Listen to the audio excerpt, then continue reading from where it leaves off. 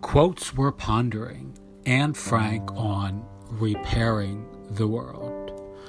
There is a beautiful concept in my tradition, Judaism, called Tikkun Olam, which calls Jews to repair the world through action, engagement, service, and social justice. In many respects, it's very similar to the Mahayana Buddhist idea of the Bodhisattva vow, or the person who offers up a sacred statement to put the needs of others before those of her own. The Bodhisattva is one who acts from a space of selfless service. They are animated with the energy of action and motivated to help all beings wake up.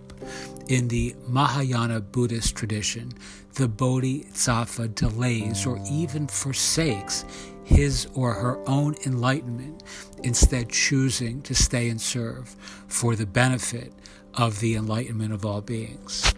As I ponder the shortness of life, the tragedies, the triumphs, the inequities and the unfairnesses, the pain, the progress, the laughter, and the love, I'm reminded how many Bodhisattvas are already here, some in spirit, others in memory, some still in physical form, but all in service of something bigger, bolder, and more beautiful than can be captured in a single moment or a single lifetime.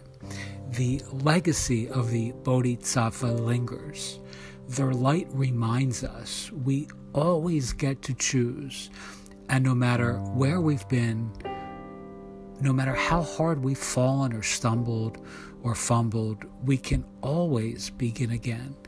And for the Bodhisattva, the only moment that really matters is now.